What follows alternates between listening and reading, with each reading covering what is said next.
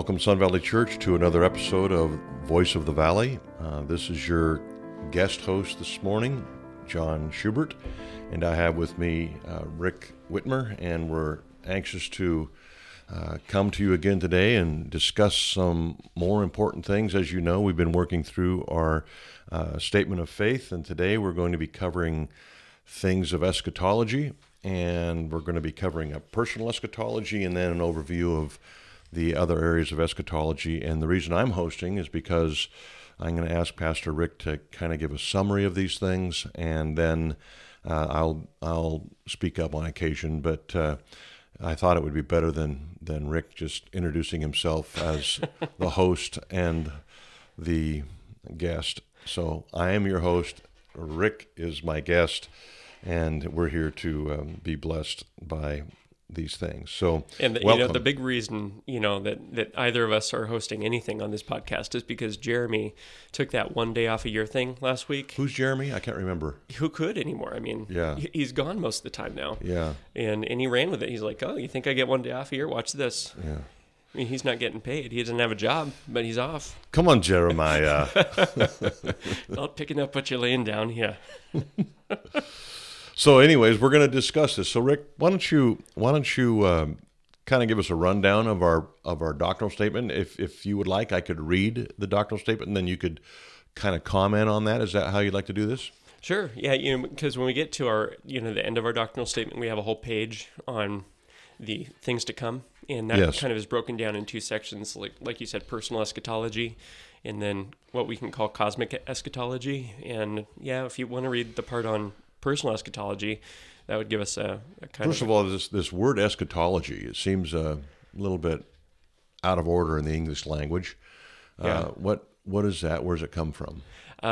Eschatology just means a word about the last things. Study of last things. Study of last things. And so in theology, when we're talking about things to come, the future, most people think, in America about Left Behind. Yep. Because that's really what popularized a study of the last things for a whole generation. My generation growing up, that was when those books were being published. What's interesting about the study of eschatology is that it's been a very common interest for the church for a long time. I grew up in a home where we discussed the second coming of the Lord all the time, and it was always on my parents' lips and in their hearts. And it seems that even though the Left Behind series, I think by Jerry Jenkins, right? Is that who wrote that? Yeah, and Tim LaHaye. Yeah, and Tim LaHaye. And so we have had a resurgence really in an interest of eschatology, which is a good thing, because it's such an encouragement to God's people to realize that the Lord is returning, and we will forever be with Him one glad morning. But let me read for you. And that's something that everybody believes as a Christian. Yes. That we will be with Him. And I don't know, real quick, did you read the Left Behind books when they came out? We did. Yeah, we actually read them to our kids. I'm not so sure we should have, but there are some things in there that I don't really embrace, and yet we read them because a lot of people were, and it was encouraged by churches and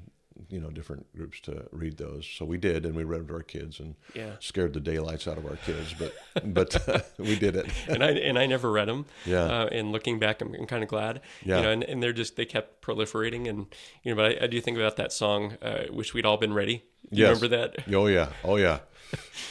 I wish we'd all been ready, and hope I'm not left behind. Right. What am I going to do if I wake up and my parents are gone? Freak out. Run around the neighborhood. You can get some good jokes out of that at church, someone who's gone. Well, bigger question is, why are you still here? Yes, what are you doing here? Uh-oh. There goes your head. That's the only way you're going to survive this thing is if you lose your head. So, anyways, back to our statement of faith. We have here this concise statement. I'll read it for you. We teach that physical death involves no loss of our immaterial consciousness, that there is a separation of soul and body, that the soul of the redeemed passes immediately into the presence of Christ, and that for the redeemed, such separation will continue until the rapture, which initiates the first resurrection, when our soul and body will be reunited to be glorified forever with our Lord. Until that time, the souls of the redeemed in Christ remain in joyful fellowship with our Lord Jesus Christ. We teach that the bodily resurrection of all men, the saved to eternal life, and the unsaved to judgment and everlasting punishment. We teach that the souls of the unsaved at death are kept under punishment until the final resurrection, when the soul and the resurrection body will be reunited or united. They shall then appear at the great white throne judgment and shall be cast into hell, the lake of fire, cut off from life of God forever. That's pretty stark stuff. Yeah, it's pretty black and white. Yeah. And, people don't like to think about death very often. In fact, as a culture, we try to not think about it. I think that we're more apt to think about death than we are about eternal condemnation. Yes. Yeah, because everybody knows, nobody can avoid death, right, at this point. Nope. We haven't come up with the technology. Everybody tries to, as much as possible. Right. But, it's the things to come for our soul that we live in a materialistic age. Mm-hmm. And so, our whole culture is naturalistic. Yes. We don't acknowledge as a culture the things yet to come because there's no agreement on what those things are, but everybody can see that everybody physically dies. Right, and Paul kind of addressed this in 2 Corinthians when he said the things that are seen are temporary or temporal. Yeah. Things that are unseen are eternal. And so the human, this side of eternity only thinks about really mostly material things. That's all we really can manage because everything else is really uncertain, unknown, at least to those who don't have the revealed Word of God. Yeah. Yeah, but when we look at Scripture, it's very plain what is to come. Right. No matter whether you're a believer or you're an unbeliever. Right. The question is, do you accept that as such? Yes. It doesn't change the reality of it. And there's, that's why I always refer to famous atheists who have gone as former atheists, because they aren't anymore. Yes. Right. They understand these things quite clearly. Yes. There are no atheists after death. That's right. So, or agnostics. Yeah.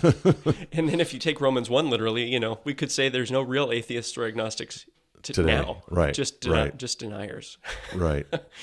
But, we're talking about personal eschatology. We're talking about what happens to you and to me individually at the moment of death. And, kind of my personal definition of death is when my soul and my body get a divorce. Right. That's death. Yeah. And so our statement of faith says that there's a separation of soul and body. That's the only difference between your definition and reality is that there's a reunion of those two things, of soul and body. And usually human divorce doesn't end in any kind of reunion or remarriage. Right. That's less common. Yeah, so that reunion is one of the glorious things about our faith, and one of the great encouragements of Scripture. Paul speaks of this as he talks about our personal eschatology, being reunited with the body when we see Jesus. Yeah, and so that's a massive part of it, that we are, as humans, we are embodied souls. Right. That's part of what it means to be human. And one of the biggest misconceptions I think that pop Christianity has put out there is this idea that we're going to be disembodied souls in a celestial heaven for all eternity. Yeah, like our spirit will be sitting on clouds playing harps. Yeah. That kind of picture. Yeah, the reality is that right now, when we go for a hike in the mountains to the glory of God, we're far closer to what will be for eternity than that picture. Yes. Theologians refer to where we would be now if we died as the intermediate heaven for a reason. Yes. Paul calls it the third heaven in 2 Corinthians 12. And then the new heaven and new earth come about along with our new bodies, and we are in a physical experience on a new planet. Yeah. It's going to be amazing. It is. And I think that's kind of one of the major contributions of Randy Alcorn's book, Heaven, that came out 15 years ago or whatever, that kind of put that back on the scene for a lot of Christians who had kind of ignored that subtly and unintentionally. I just thought there would be an eternal heavenly dwelling. Yeah.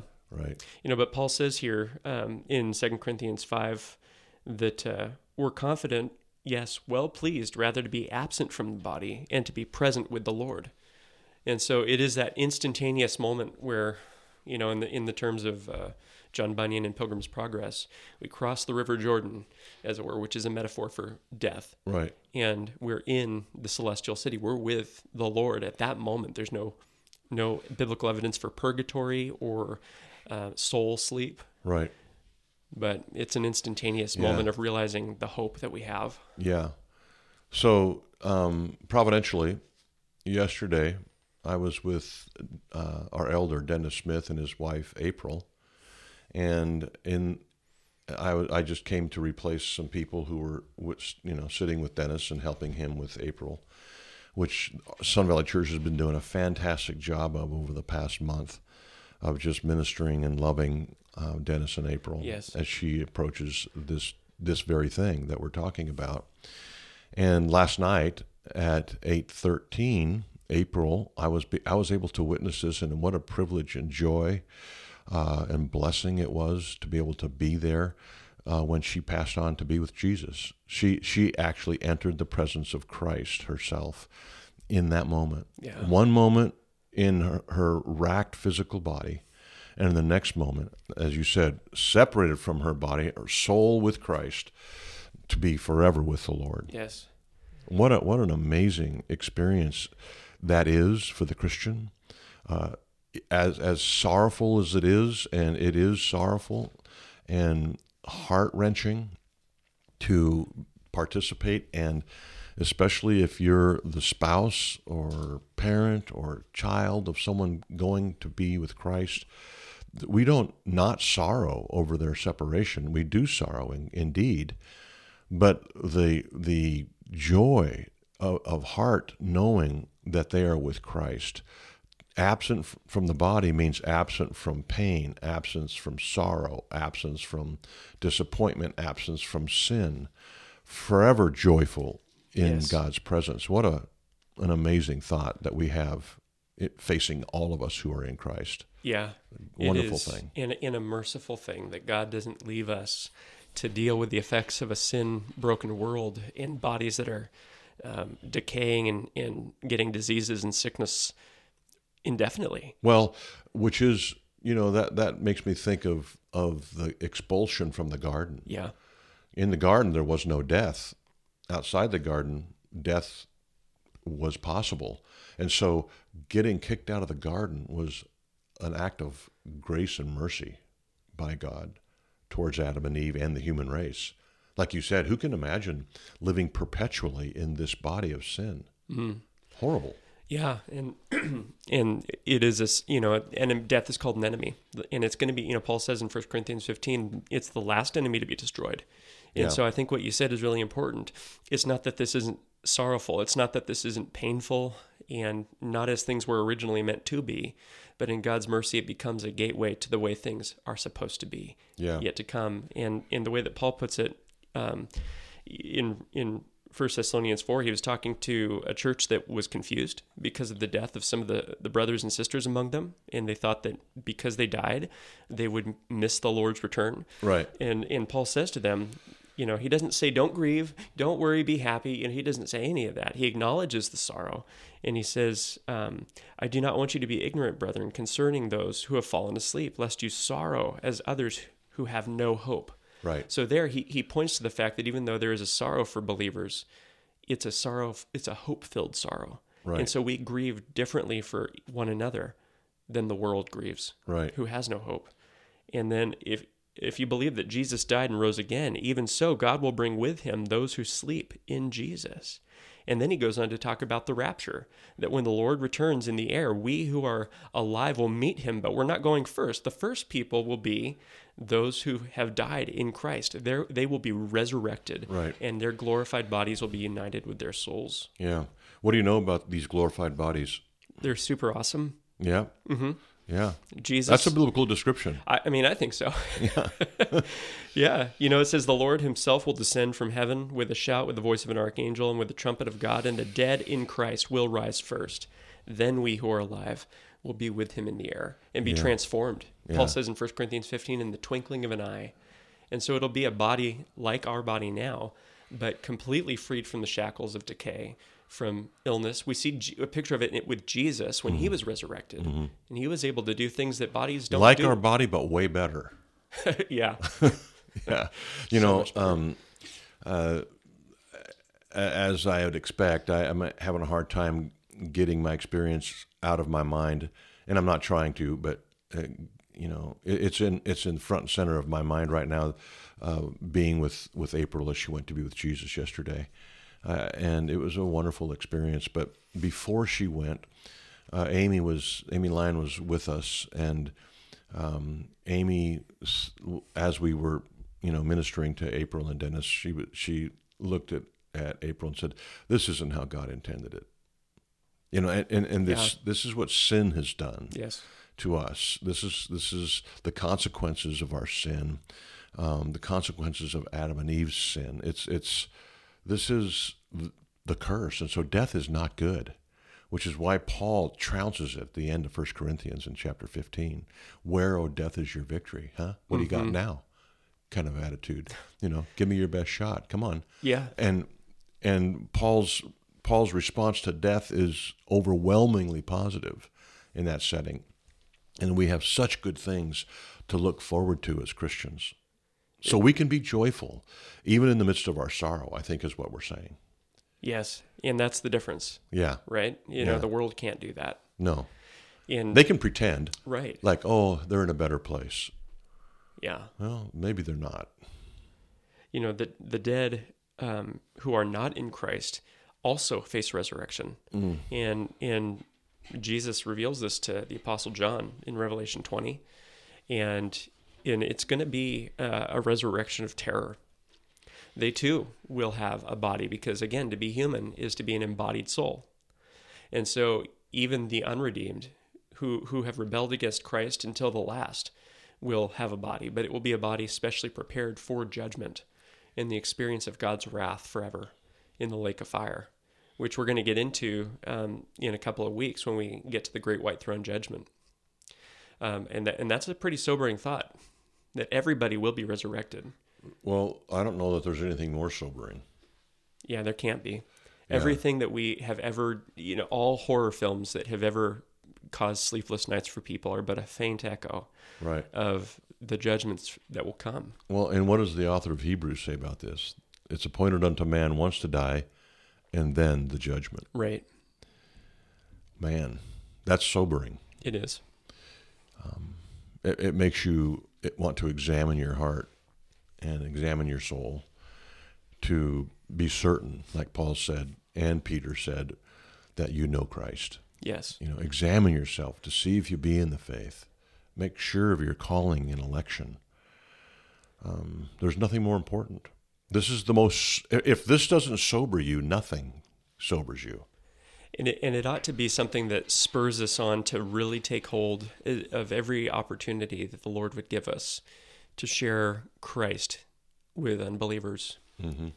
And I know that in our flesh we struggle to do that, or we say, well, we'll have another conversation.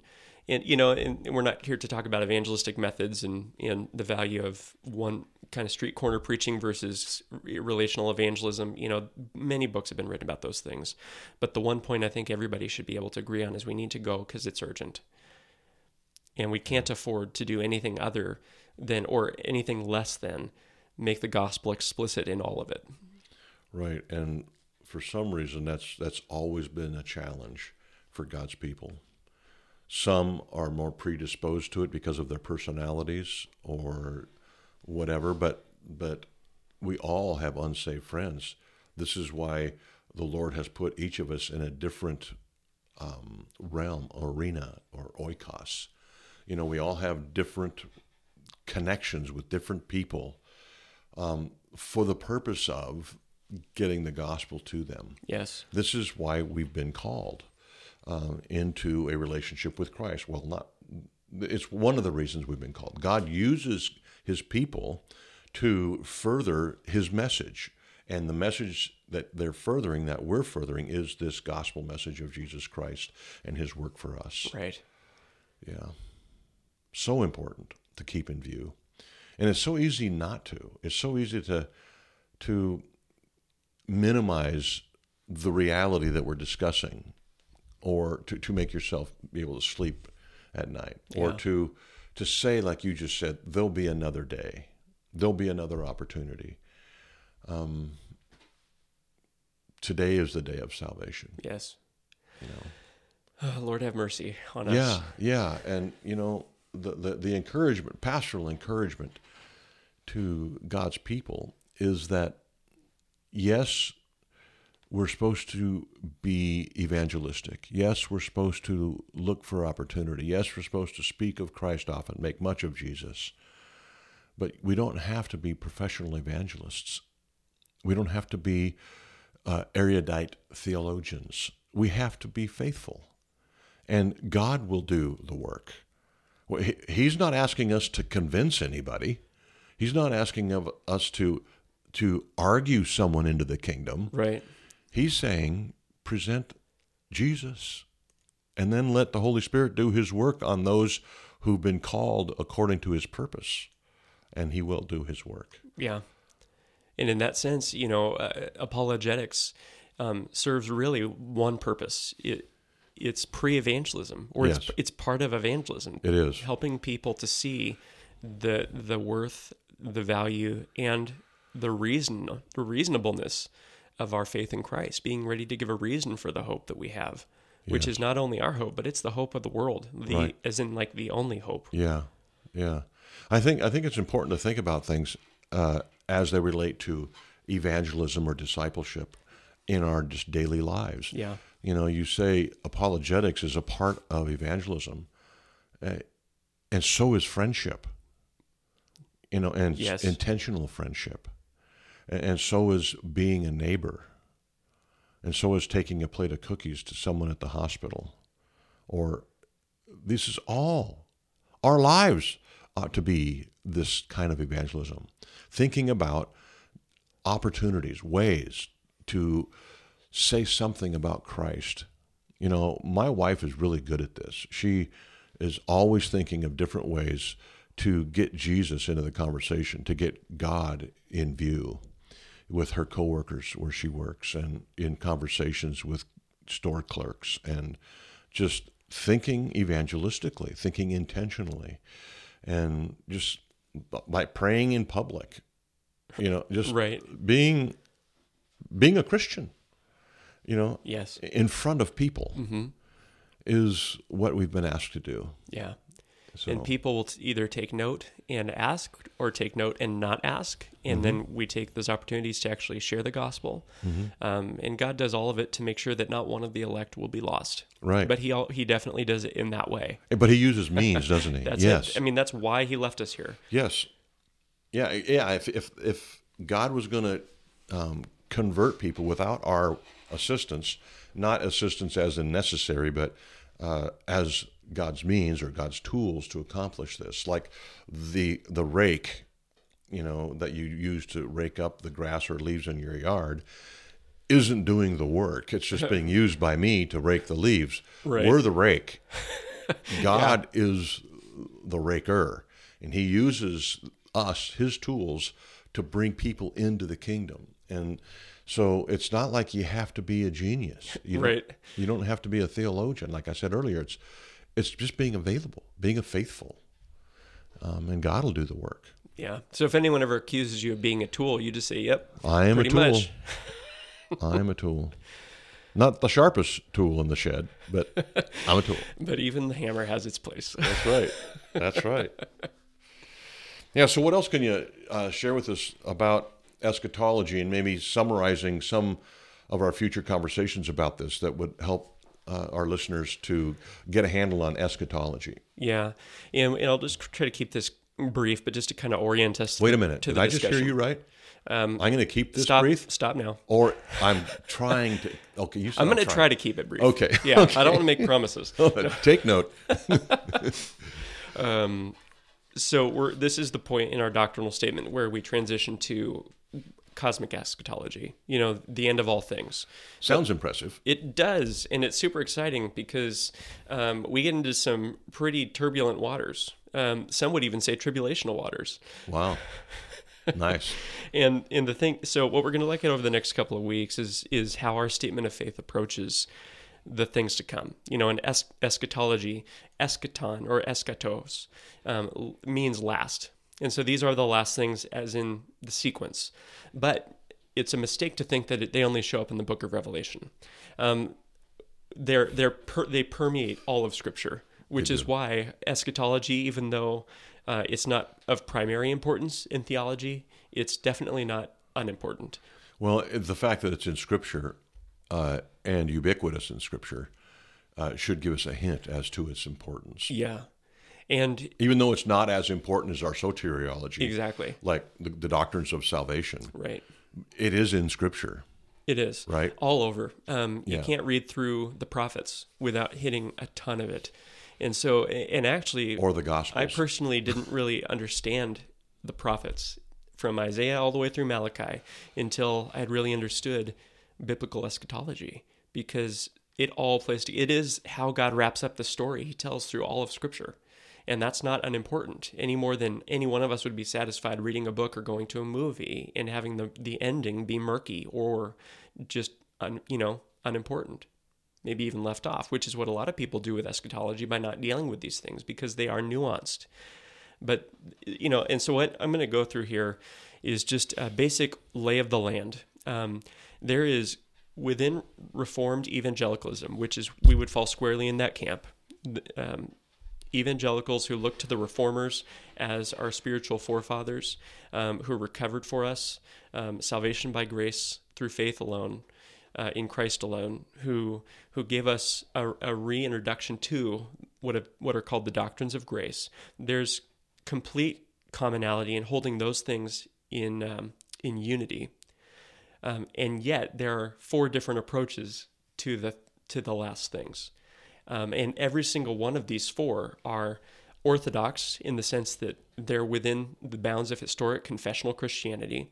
They are they're able to be held loosely with conviction, and they are very different from one another. Another thing too that I think is important to hear is that although we do differ from others in eschatology, it is a primary place of disagreement in the Christian faith. Yes. There are very solid, godly people on both sides of the discussion. Yep. That's really important to know. Absolutely. Yeah. So there should be no judgmentalism in regard to someone holding a different eschatology. And we have members at Sin Valley Church who hold to most or all of these. And we're able to live together and worship as members together. But, for the sake of going through our statement of faith, the way that we approach it is taking the book of Revelation as a writing about events yet to come, by and large. We see the book of Revelation, for good hermeneutical reason, as divided up into a few different sections. Chapters 1 through 3 have to do with the things that were going on at the time of the Apostle John's writing. Those letters to the churches were letters to real historical churches. Then there was a transition to the things that would come during tribulation time. In Revelation 4 and 5, we see the church taken to heaven. And then chapter 6 through 19, we see a time of tribulation yet to come that we would identify back with Daniel's 70th week in Daniel chapter 9, which it's a whole different discussion, but, we see it as... It's an important part of the discussion, though. It's why we believe the tribulation is 7 years. Yep. So we'll talk about that, on a future podcast. And then we look at Revelation 20 as a transition to the return of Christ with his church that he has raptured, the resurrection of the believing, of believers who have... the rapture is the resurrection. We hit on that already, but that's the return of Christ with the raptured saints to establish his kingdom on earth during 1,000 years. That's the new heavens and new earth that's coming later. That's the initiation of that in 21. Yeah, right. And so we have that 1,000-year reign of Christ on the earth, right. Which is called the millennium, which is what John calls it, the Apostle John. Then there's the resurrection of the unbelieving dead for the great white throne judgment at the end of chapter 20. And then there's that, and that's the final judgment where sin, death, and all unbelievers are cast into the lake of fire forever. And then Revelation 21 and 22, like you said, are the new heavens and the new earth, which is what theologians refer to as the eternal state. And that sequence of events that we just laid out is the order of events that our statement of faith goes through. And we take it that way on its own terms because we believe that there's evidence within the book itself that it is meant to be read sequentially. Right. And so that view, the one that we hold, is called futuristic premillennialism. Okay, futuristic premillennialism. Meaning, that's a mouthful. It is. And so the church will be raptured before the tribulation, return with Christ at the end of the tribulation. He will establish his kingdom on earth for 1,000 years. There will be a final judgment and an eternal state. So we don't just get that information or those doctrines from Revelation, though, do we? We do not. Yeah, Paul speaks of it, right? Yep. Revelation was written by the Apostle John. Yeah. But the Apostle Paul addresses these things and gives us, I think, clear perspective on the beliefs that we're, describing right now. And Jesus He speaks on it, doesn't he? Yeah, especially in Matthew 24 and 25. Yep. So these things are not just reserved for the study of Revelation. Right. And I think that's important. It is. And again, the prophets play into that framework. They do. In a tremendously... Yeah, like Daniel's 70th week. Yeah. Yeah. Isaiah speaks a lot about the millennium anyways. But there's another view. So it's not just a long amount of time. Right. Or is it actually 1,000 years? We believe it is 1,000 years, but there is also evidence in other places in Scripture that 1,000 years could stand in for a very long time. Right. But either way, we believe it's going to be a literal earthly reign of Christ. Right. And we do believe it's going to be 1,000 years. There's a second view, which is called, the one we have is futuristic premillennialism. Another one is called historic premillennialism. And that would probably be the most ancient of the views, going back to the early church. Hence historic. And the difference between historic premillennialism and futuristic premillennialism has to primarily do with the timing of the rapture. Historic premillennialism does not see a rapture of the church before the return of Christ. It views the rapture as simultaneous with the return of Christ. So, if you think about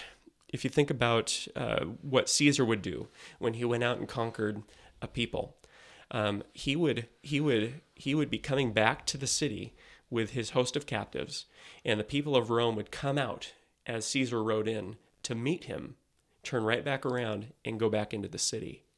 And it was a triumphal procession. And so historic premillennialism doesn't see a secret rapture of the church 7 years before, because they would read Daniel chapter 9 differently, and they would interpret the Daniel 70th week differently than we do. And so it's this idea that Jesus is returning from heaven, he raptures the church to meet him in the air, and then they come back to earth, and he establishes the millennium. At that moment. For 1,000 years. Then there's the great white throne judgment, then the eternal state. And how would they describe the 7-year period? I think so. That would have to get to how they view Daniel's 70th week. They would have seen the 70th week as prior to that. Yeah. Some people look at Daniel's 70th week as being fulfilled by the end of the first century. And that's especially when you get into these last two views. There's an approach to the book of Revelation that these last two views may or may not have. It's called partial preterism. And I know we're throwing out a lot of theological terms, but we're just giving the lay of the land just so that people are aware of it. And partial preterism is basically the view that most of the book of Revelation happened by 70 AD. Right. And what happened in 70 AD that was so significant? Yeah, Jerusalem fell. Yeah, the Romans came, they conquered it, the temple was destroyed, Judaic worship. It's what Jesus prophesied. He did, and it was a big deal because it ended Judaism as they knew it. Right. And from then on, it was an amended form because there was no more temple to worship at. Right. And so they partial preterists look at the book of Revelation as something that largely foretold the tribulation that the Jews and Christians would experience as in the first century.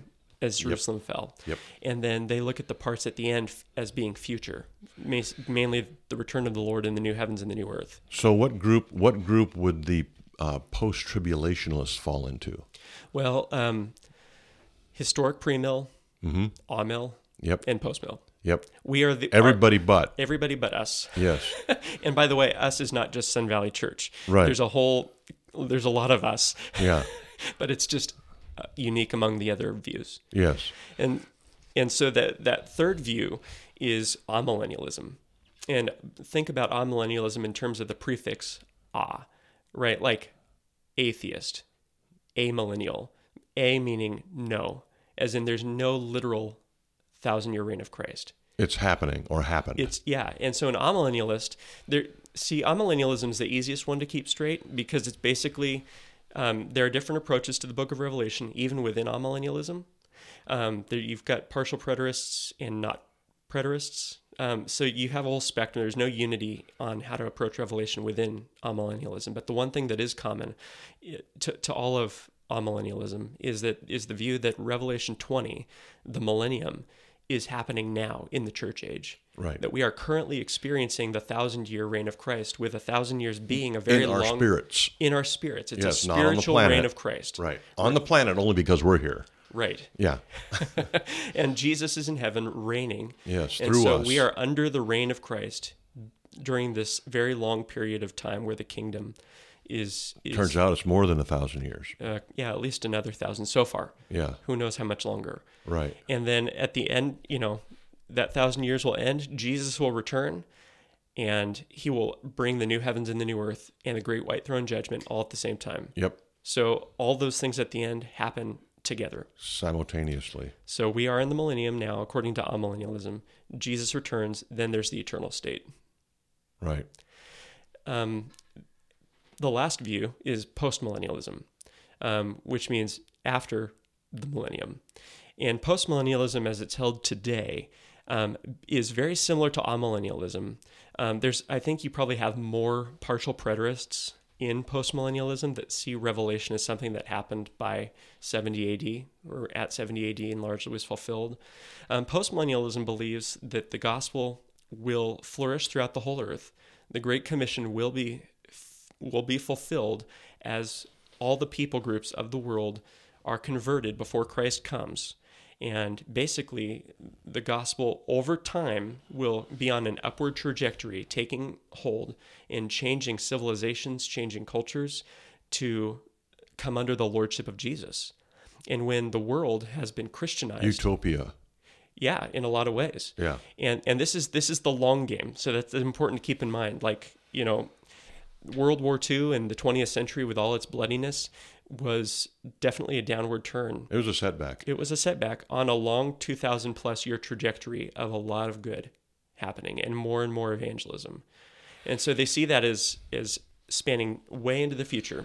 So do you think postmillennialists are concerned with our current world crisis? Absolutely. And they see the need for Christians to engage the crisis for the glory of God, to try to continue to expand the kingdom and bring those things under the lordship of Christ. But they don't see these setbacks like World War I, World War II, Vietnam, Desert Storm, everything that's happening in America, everything that's happening in the Middle East currently and across the planet. Right. They don't see that as an assault on their theology. No, not at all. Because they look at other dark periods throughout the past 2,000 years and go that even through those dark times, there's still been an upward trend of global faith in Christ. And so they put it in terms of the mustard seed that Jesus said. Sure. It takes root in the ground, and over a long period of time, it grows to become the largest of the trees. That's the trajectory that postmillennialism sees us being on. That's a long wait. It is a long wait. In fact, one postmillennialism I know of, Doug Wilson, has put it like this. He thinks that in the future, at our Christian schools, kids are going to be cramming for their church history exams trying to remember who came first, Augustine or C.S. Lewis. That's what I mean by the long game. Yeah. And at the end of it, Christ will come and bring in the new heavens and the new earth. And so those are the four views. Futuristic premillennialism, historic premillennialism, amillennialism, and postmillennialism. It's really fascinating. We're going to get into futuristic premillennialism for the last couple of podcasts in our series, but we just wanted to make you aware of what they were, what the four views were, before we make an argument for futuristic premillennialism. Yeah, and if you have a systematic theology, Sun Valley Church, you can go to those sections in your systematic theology, Gruden or MacArthur's or Frames, and see all of these different 4 points and the scripture that associated with those points and the arguments with them. And it's actually a fascinating study. Yeah. I hope that you'll be with us as we unpack all of this, and I know that it'll interest you and encourage your soul as you hear from us as we encourage your hearts regarding these things. Any last words, Pastor Rick? I'm really grateful that we're getting to talk about these things, because I think the biggest value for us as believers in wrestling through these things is gaining greater clarity and understanding of the unity of Scripture. Yeah. And so it really will it's worth the work, because a lot of your Bible reading that seems confusing ends up coming into clear view for you. Well, I think one of the purposes of the inclusion of eschatology, so much of it in Scripture, is for the encouragement of the saints. Yes. Paul said that, right, to the Thessalonians. Right, when he's talking about the rapture. Encourage each other with these things. There's a very practical function to studying eschatology. Right, yeah. You can make it through. You're going to be all right. Just think of these things. Yes. Yeah. Well, Sun Valley Church, we're thank you that you've been with us again for this podcast of Voice of the Valley. Thank you that you're so faithful and being used by God. We, as your pastors, have been so encouraged lately on how we've seen the hand of God working in you and through you. And we're just overjoyed to be your pastors, and we love you so much and are thankful to God that He's placed us here with you. So for now, we will see you, and I look forward to being with you again very soon. Goodbye.